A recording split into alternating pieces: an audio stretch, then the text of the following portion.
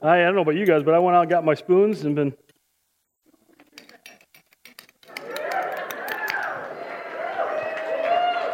Thank you very much. Thank you.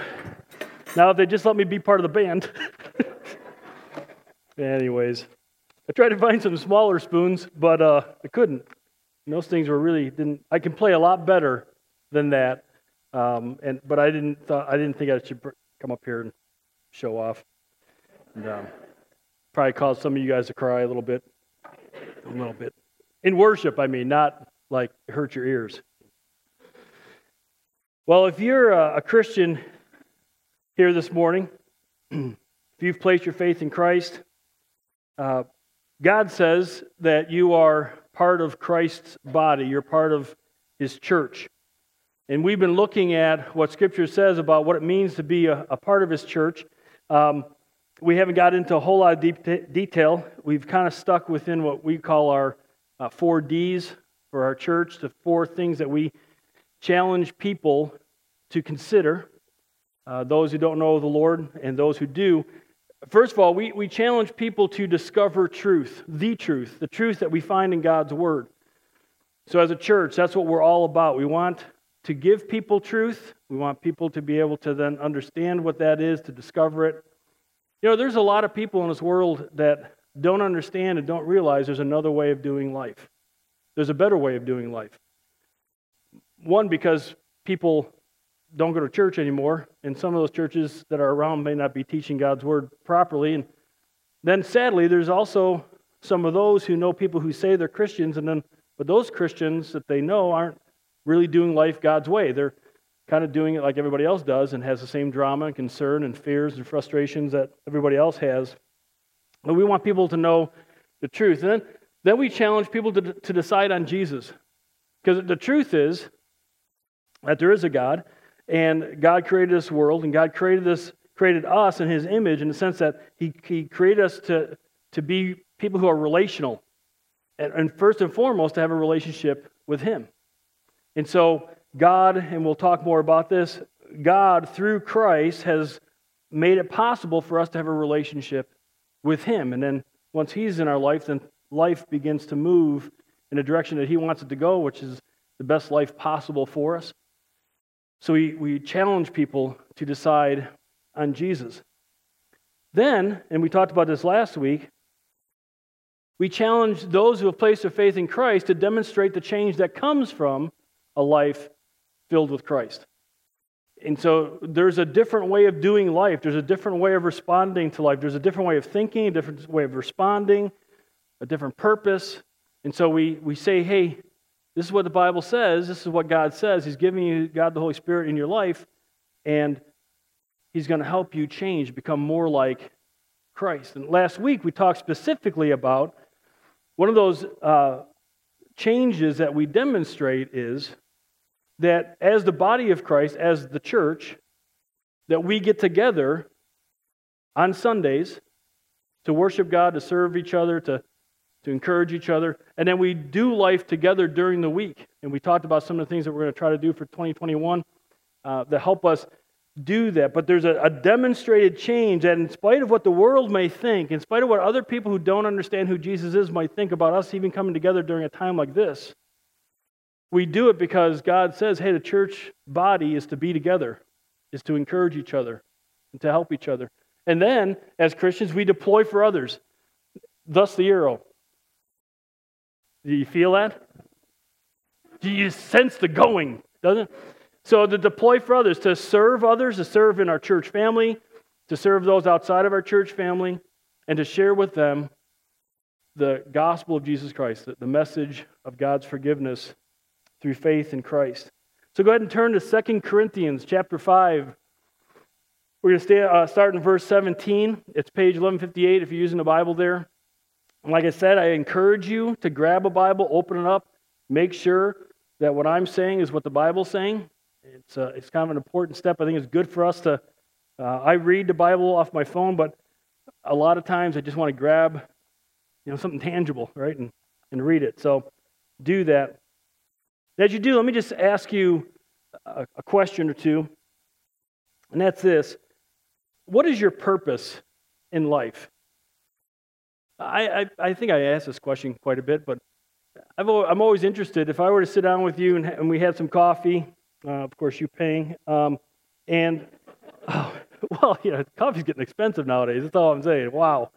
I'll just drink some hot water. Thank you very much. But if I were to ask you, hey, what's your purpose? Why do you exist? Why do you get up in the morning? Why are you still here?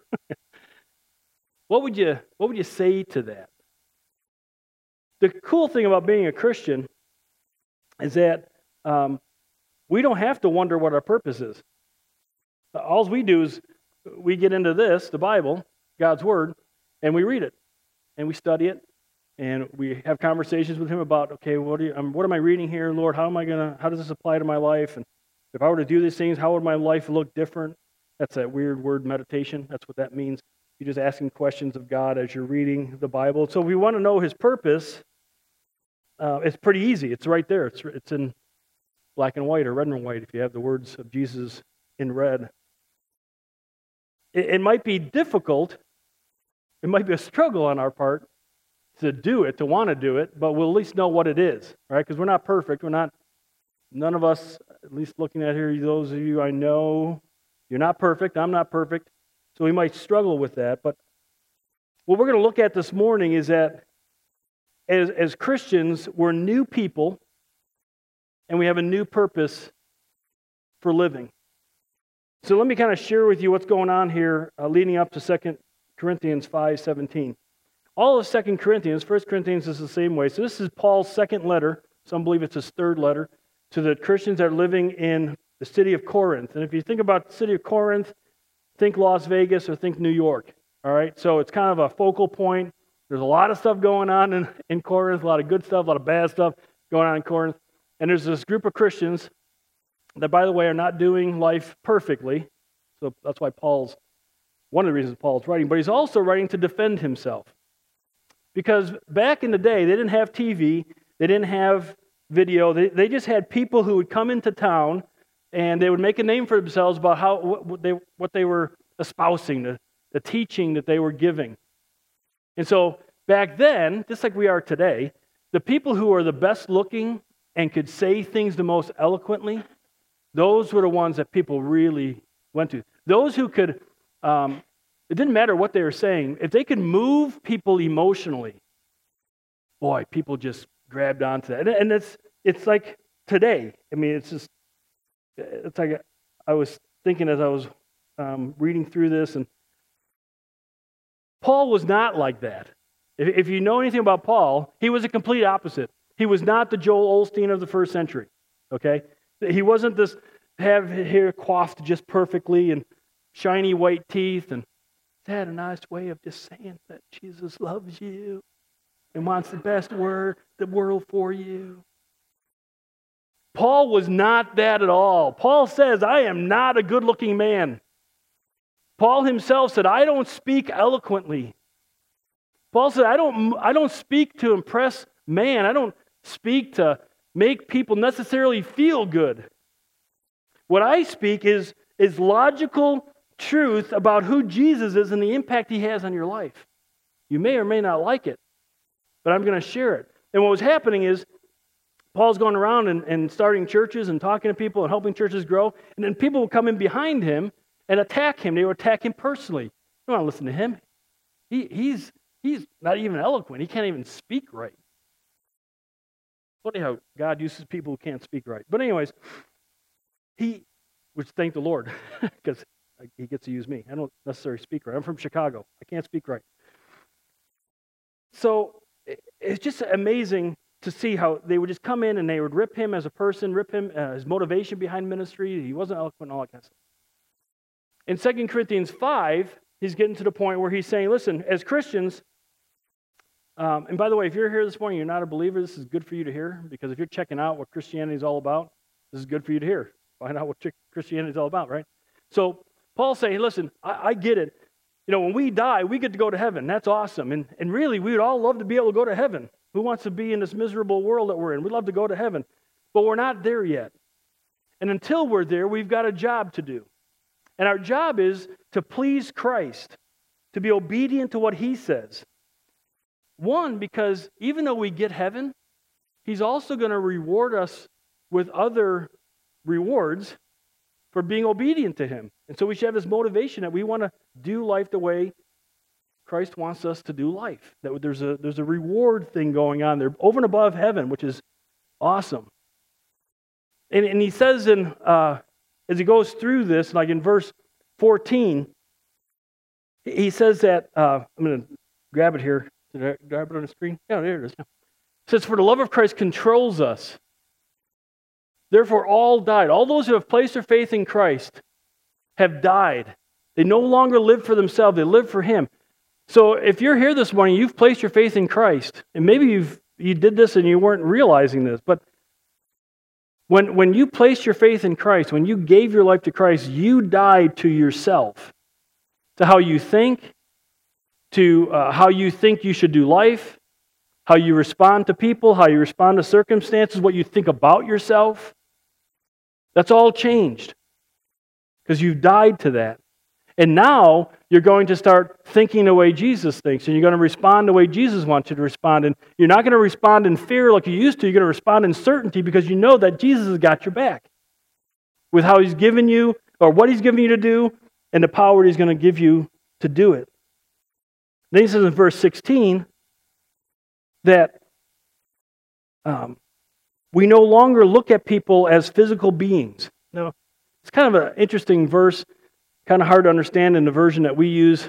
You like New Living Translation, it kind of breaks it down a little bit better. But basically what he's saying is this. When Jesus was here, He was obviously in the flesh, right? God, 100% God, 100% man, in the flesh, living this earth. He died, and He went back to heaven, right? And while He was here in the flesh, He saw people not as physical beings in that sense. He didn't judge people based on their physical, like the false teachers were saying about Paul. They weren't focusing on the physical. He focused on the spiritual, what their spiritual condition was, and dealt with them at that level. So now, as we who are dead to ourselves but alive to Christ, our responsibility is to not look at people as physical beings in the sense of judging them for how they look or how they live. Anything along the physical, we deal with them on the basis of being a spiritual person. And so some who have not placed their faith in Christ yet are spiritually dead, as Scripture tells us. They're separated from God. And so we respond to them based on the fact that they need Christ, and we're the representative. If they are a believer, we respond to them as a brother or sister in Christ, and we encourage them and help them. But we don't deal with people on the physical level. We deal with people on the spiritual level. Now, this has massive implications in our lives. Because God's saying that everything in our lives has changed. Everything. I won't ask you to say it out loud, but think of one area in your life changed. Whatever area you come up with, it's changed because you've placed your faith in Christ. Again, how we thought about things, how we used to respond to people, to circumstances, how we thought about ourselves. It's all changed. It's been radically changed because now we're thinking and responding the way Jesus wants us to respond. This radical change is also controversial. Paul says in verse 13 that people may think we're out of our minds. Because what kind of person or people chooses to meet together during a virus? And if you're paying attention to any of the news, you see that people are asking that question. Well, what kind of people would do that? Well, according to the Bible, starting in the first century when the church first started, those Christians met together on Sunday and during the week, continually devoted themselves to doing that. In spite of the viruses that they faced, in spite of the beatings that they received, in spite of the arrests that were happening and the deaths that were taking place because they were simply wanting to worship Jesus Christ, they continued to meet. Why? Because they knew that their entire life has changed. And people need to see that there's a different way of doing life. And it tells us, as we looked at it last week, it said that Jesus added to their numbers day by day. They were committed to meet together, to be together, to live life the way Christ said to live it. And God, Christ, built that church so that we could be the church today. We owe it to them, we owe it to Christ, that we continue doing what they did so that there will be a church in the future. And so we talked about that one controversial thing. Well, in verses 17 to 21, that we're going to look at this morning, Paul, as he always does, he brings it back to another very controversial thing. In fact, this is probably a little bit more controversial than even for Christians, than even just meeting together on Sunday mornings and doing life together during the week. And it's this idea that as new people, we have a new purpose. The new purpose is to share the gospel, to share Christ. And again, it's controversial because those who don't know Christ don't quite get it, and hopefully they will. But even some Christians don't get it, especially those that are kind of focused in on this physical world and not so much on the spiritual, eternal aspects. So let me go ahead and read through these verses.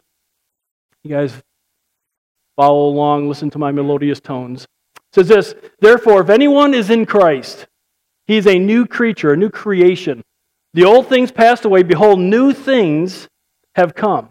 Now all these things are from God, who reconciled us to himself through Christ and gave us the ministry of reconciliation, namely, that God was in Christ reconciling the world to himself, not counting their trespasses against them, and he has committed to us the word of reconciliation. Therefore, we are ambassadors for Christ, as though God were making an appeal through us. We beg you on behalf of Christ," that's the appeal. "We beg you on behalf of Christ, be reconciled to God. He, God, made him," Christ, Jesus Christ, "who knew no sin, to be sin on our behalf, so that we might become the righteousness of God in him." So we are the church. And as the church, we are new people. And we have a new purpose. To challenge others, to encourage others, to beg others to be made right with God. Sprinkled throughout these verses, Paul describes for us what it means to be new people and what it means to have this new purpose. And so looking at the new people part, in verse 17 he says that those who are in Christ are new creatures or new creation. The old things pass away, new things have come. So we're going to break this down, work through this, because I want you guys to kind of really see what God wants us to know. First of all, in Christ, if you could just kind of picture yourself in something, like you guys are all in your clothes, and so am I. So when I see you in your clothes, and you see me in my clothes, and we're thanking the Lord for that, right? And we don't want to, that would be awkward. Some people, I don't know, maybe you heard this in speech class, but I remember the speech class, I heard this in Bible school when I was doing the pastoral training stuff. They said, hey, if you get nervous, just think of people, not in their clothes. What? Why would you do that? Anyways. But that's a negative to what the very positive is here. So we are in Christ. It's like wearing clothes. It's being made by God is wearing Christ's righteousness. Now, I'm going to talk more about that in a little bit, so I'm not going to go further with that. We are new creatures, or new creation. The Greek word actually means fabrication. So God has refabricated us, recreated us when we place our faith in Christ. We are a new person, a new purpose. Old things passed away. Again, I say this a lot, but it's our old thinking about others, about ourselves, about situations. It's the old way of responding to those things. It's the old way of doing life. And those things are gone. They're dead. They don't have to have power over you. But the new stuff has come. The new way of thinking, the new way of responding, the new understanding of who you are and who others are and how to do life the best. That's come. That's a possibility for you now. Again, we're not perfect. We struggle with that. And those that are new believers, I've had a lot of conversations with them, and they're frustrated because they want to get to, as one person said, I want to be like you, Harold. Not necessarily. But the idea was I want to know how to respond without having to think about it so much. Let me just say, especially if you're a new believer, man, just be patient. Stick to what you know you need to do, and that is be in God's Word, be in prayer, be a part of your church family, learn what God's Word has to say about what this new life looks like. Then Paul goes on to say in verses 18 and 19 that all these things are from God. It's a gift from God. So everything we have is God, from God. And he says he's reconciled us to himself through Christ. Reconciled means to make things right. It's to heal a broken relationship. Our relationship with God is broken. It's broken not because of who God is. God's perfect and holy and right. It's broken because of who we are. We're sinners. We've screwed up. We've disobeyed God. We've broken His laws. However you want to say it, we've severed that relationship through how we've lived our lives and the things that we've done and said and responses that we've had. And so He's going to make it right. He has to make it right. He's the only one who can make that right. He's the one who has to forgive us and has done that if we ask for that and place our faith in Christ. He said He's made us, you go on to the next slide, it says, point 3 here, it's happened. How does this happen? Well, he says it 3 different ways. It's kind of builds on top of each other. And it's this. It happens, first of all, through Christ, who reconciled us to Himself through Christ.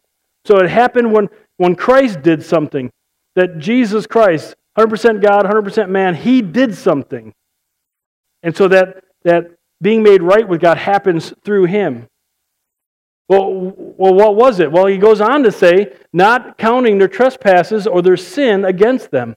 So whatever it was that Jesus did, it caused God to not inventory our sin and hold against us. He somehow or another did something that allowed God to not hold those sins against us. And then what else? Well, he goes on and says, He made Him, Jesus, who knew no sin, to be sin on our behalf. So when Jesus died on the cross, it's as if God, and He did, and He took our sin and He laid it on Jesus. Now, if that's shocking to you, it should be shocking to you, because nobody would do that for anybody else, but God did it for us. He took our sin and He placed it on God the Son, Jesus Christ. So that when He died, we have the potential for our sin to die with Him. And then when we realize and believe that, we put our full weight of trust and say, okay, I believe what God says about us. Here's the really shocking thing. He took Christ's righteousness and He put it on us. Whoa! That's the whole in Christ thing. So when God sees us, we're clothed in Christ's righteousness. Shocking, and it should take us a long time to really grasp what that means. I'm not saying we're perfect. We get that when we get to heaven. But what needed to take place for God to remove our sin, to forgive our sin, was done through Christ. And so now He gives us Christ's righteousness so that when we die, physically, we get to go and be with Him. Not based on anything we've done, but based on what Jesus has done, because God has given us His righteousness. But notice what Paul does, and Paul does this all the time. He tells us what the gift is that we've been given, and then he tells us what the responsibility is with that gift. He tells us that we're new people, and now he's going to tell us that we have a new purpose. It's connected. If you have one, you have to have the other, is maybe another way of putting it. So he goes on, and so our new purpose is to help others be right with God. He talks about this ministry of reconciliation. He says, who reconciled us to Himself through Christ and gave us the ministry of that connects those two. You can't have one and not do the other. You can't, if you say you have the one, you have to be working towards the other, is another way of putting it. And you may say, well, I'm kind of scared. Fine. So am I. I talk to people about the Lord a lot. But I'm telling you, I'm sitting there praying the entire time. Because that's a potential, that person might turn on you and not want to be around you anymore. That's kind of a scary thing. But he didn't say when they're receptive to it. Hopefully they'll be receptive. But anyways, so the ministry of reconciliation, this is kind of cool. The word ministry there is didache in the Greek, and it means deacon or servant. And so we've been given the ministry, the service of bringing this message that God wants to make this person right with Him. And we serve them by bringing that message to them, bringing it to their table, plating it just right. And we do it through how we live our lives, and we also do it through the word of reconciliation. So when I'm reading this, I'm like, why would he use two different words for this reconciliation thing? It says ministry of reconciliation or word of reconciliation. Why not both? I think what Paul's trying to impress upon us is this. People find it very easy to say, well, I'm just living out my faith in front of people. And that's great. You need to do that. That's the ministry of reconciliation. You want to put it that way. It's you living it out. But then there comes a point in time where we have to be ready to word the reconciliation. The Greek word here for word means word. I can't get around it. It's words. It's verbal. It's knowing how to express what the gospel message is. And I say this a lot. I say this a lot about saying this a lot too. But I've talked to Christians who said, well, I don't know what to say. That worries me. Because if you've placed your faith in, now I'm backing into being kind of like Paul. I'm just kind of coming from a logical standpoint here, logical thinking. If you've placed your faith in Christ and you knew what you did, then wouldn't you just tell that person what you did? Right? It's not complicated. It really is not complicated. So I think sometimes we get this, well, I'm going to live it out, and it's more of an excuse than to say, I don't know what to say. So we live it out, and we have to say it. We have to speak it. He goes on to say that we are ambassadors. Well, we all know what an ambassador is, right? So the United States has an ambassador to Germany. Germany has an ambassador to the United States. It's somebody who represents somebody else, governmental type of thing. Paul tells us that as Christians, we're citizens of heaven. And so we're like ambassadors of God, of Christ, to this world who doesn't know Him. You know, I say all the time, you need to represent Christ well, right? You hear me say that. You need to represent Christ well, because we're ambassadors. That's what we do. We represent Christ. That's what our entire life is. Not just part of it. All of it. From the moment we get up to the moment we go to bed, we're representing Christ. We're ambassadors to a world that needs Him. And then he says this, which is another shocking thing. He says, and it's as if He's appealing through us. Think about how serious that business is. See, God was in Christ, because Jesus is God, reconciling the world to Himself, but Jesus is gone. He's in heaven. Well, how does He do it today? He does it through His body, those of us who are in Christ. So where God was reconciling the world, making an appeal through Jesus, now we're the ones through whom He's making the appeal. I don't know about you, but that puts a heavy weight of responsibility on me that God is saying, I want to speak through you, Harold. I want to share the gospel to those in your life who need Christ through you. And for me to say no? For me to come up with an excuse to not? I think you guys know the Bible well enough to know what that's called. God's making an appeal through us. And then He says, we beg you. The word beg there means to bind. And not that we're actually going to do this, but the passion behind it, the intentional prayer life that we have for those who need Christ, the desire when we're with people who need Christ. It's as if we're grabbing them by the shirt collar and saying, be reconciled to God. Let God save you. It's passionate. It's intense. We beg you, be reconciled to God. We've been given the ministry of reconciliation. We've been given the word of reconciliation. God wants to appeal through us to beg people. Take the gift that we've been given. Receive that gift. Paul goes on in chapter 6. You can read it for yourself, but at verse 2, I think it is, he actually takes some Old Testament scripture and brings it forward and says, it's, God's basically saying, listen, I did this for you. Won't you do that for them?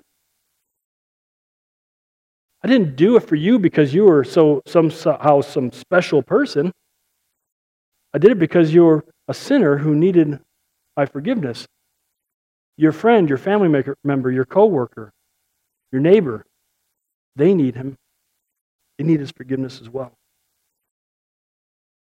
Before we hit a couple takeaways, what I want to do is maybe make this a little bit more personal. And I'd like for us, and if you feel comfortable, feel free to read it out loud. We're going to read through these verses out loud.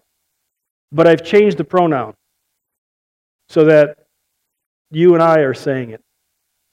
So feel free to follow along with me out loud if you like. But it says, therefore, if I am in Christ, I am a new creature. The old things passed away. Behold, new things have come.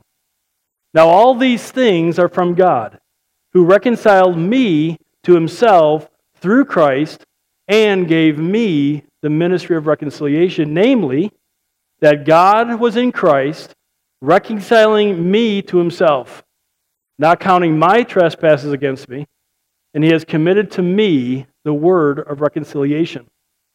Therefore, I am an ambassador for Christ. As though God were making an appeal through me, I beg you on behalf of Christ, be reconciled to God. He made him who knew no sin to be sin on my behalf, so that I might become the righteousness of God in him. Now, I did that, as I said, one, because I think we need to personalize these. It's important for us to personalize these verses. This is God talking to you and me as individuals, and then together as a church. Another reason why I did it is I hope you're reading Scripture this way. I know some people struggle with reading the Bible, and how do you read it? I do this all the time. I'll read a passage and read a passage. I read it, multiple times, and as I'm prepping for a message, I'll read a passage 20 times, just one after another after another. But then I start to personalize it, and where there's pronouns, I put myself in there, because that pulls out what the message is for me first. And in spite of what I told somebody this morning, I said, "Do as I say, not as I do." I was joking, no, I really was. I was joking. So what does it mean for me? And that's how you guys should read Scripture as well. The other reason is, you heard how I read it. I try to read the Bible in a way that pulls out the passion of the person writing. And so I don't read it just real monotone. I read it to pull out, what is the author really wanting me to get from this? And I break it. There's reasons there's commas and colons. I know in texting we don't do all that, but there's reasons there's a comma, a colon, and a period. And so we need to work on that. So just that's a tip that I'm not charging you for. So just giving that to you. Well, as always, we like to do a couple takeaways from what we've heard. And so the first one this morning, the first takeaway is this: are you right with God? And if not, would you like to be right with him? After hearing what you've heard this morning, if you're here this morning and you've never placed your faith in Christ, and if you haven't, you know you haven't, and if God's working in your heart, you know you need to make this decision, because God is the one who's drawing you. God is the one who's making this clear to you, because God is the one who will make you right with him. And so it's as simple as they say, the ABCs. Because it is really that simple. And if you're a Christian here this morning, you need to nail down these ABCs, because you have the ministry of the word of reconciliation. And this is the easiest way I've ever come up with, I stole from somebody else, of making this, it's okay to steal in ministry. It's okay. So A, admit you're a sinner. If you're here this morning, you're like, yeah, I've messed up. Yeah, we all have. You're in a crowd of mess-ups. Welcome. Good to have you. Hello, my name is Harold, and I'm a mess-up. So great to have you. Welcome.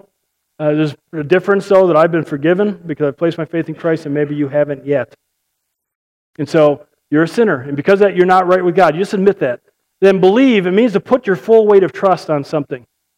And so believe what we just read, that through Christ, He didn't count your sins against you, and that He's going to remove your sin and give you Christ's righteousness. You just put your full weight. You may not understand all of it right now. That's okay. We're all learning what that means in all areas of our life. It's okay if you don't fully understand it right now. You just make that choice. I'm going to believe that. I'm going to trust that. I'm going to believe what God says. And then you confess it. What is that? That's just have a conversation with God. We call it prayer. We give it a cool name. But it's really having a conversation with God. It's having a talk. Saying, hey, God, I know that I'm a sinner. I know I'm separated from you.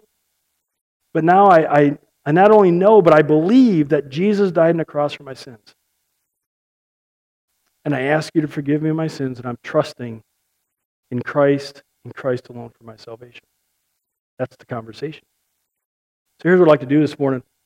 Let's go ahead and close your eyes, and there's nobody looking around. If you're here this morning, and you're like, yeah, I need to make that. I don't quite understand it all, but I'm going to put my faith on it, and I'm going to move forward on this. Here's what I want to do: is I want to pray. I'm going to have that conversation again, and I want you to repeat it, your heart to God's heart. Okay? You don't have to say it out loud. Just your heart to God's heart. Just say something along these lines. God, I know I'm a sinner, and I'm separated from you. I'm not right with you. But I now know, and I believe, I put my full weight of trust on what you said, that Jesus took my sin on the cross, died my eternal death for me. And I believe you've given me His righteousness. I ask you to forgive me my sins. In Jesus' name, amen. Just keep your eyes closed. If you've prayed that prayer this morning, you just slip your hand up real quick and then put it back down. Throw it up there real quick. Thanks. See that? Anybody else? Thanks. I see that. Excellent. Anybody else? You prayed, accept Christ as your Lord and Savior. All right, great. Thanks. See that. Let me just pray real quick. Heavenly Father, thank you for those who raised their hand this morning. Thank you for choosing to make them right with you. Father, I pray that you would confirm that decision in their heart as you've placed God the Holy Spirit into their life, Lord, that He would do His work of confirming that. Thank you, Lord, for these decisions. In Christ's name, amen. As the band comes up, I got one more takeaway. That's not leaving you Christians out. But here's the question for you and for me. That is, if you're right with God, are you representing Christ? I hope in the way you're living your life you are, but I hope also in your words that you use in sharing the gospel.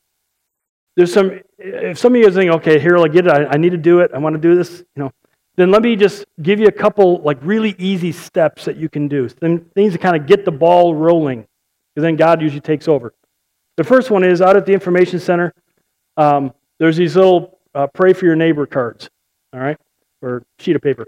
And so basically you put your neighbors' names in there and you begin to pray for them. And ask the Lord to give you opportunity to get to know them, to maybe do something for them and share Christ with them. You say, well, I don't know my neighbor. You will, because you'll be like, well, I need to go over to that person's house and I need to bring them maybe some cookies or something. If you're not a good baker, buy some. But anyways, do something, give it to, and say, hey, I just want to meet you. I haven't met you, after 25 years. I still don't know you. I'm Harold. You're Sue. Okay. Don't tell them you're necessarily doing this. You don't have to do that. The other thing is we got our Christmas coming up. Everybody has to go to church at Christmas, right? Everybody goes to church at Christmas. Even this year. So we've got these invite cards. Have somebody, invite somebody. Maybe even say, hey, come to church with me on Christmas Eve or Christmas Eve, the Sunday before, and then come over to the house for lunch or come over to the house for dessert. And invite them and get to know them. Find out who they are. The other thing is, talk about your church experience. Talk about your church family.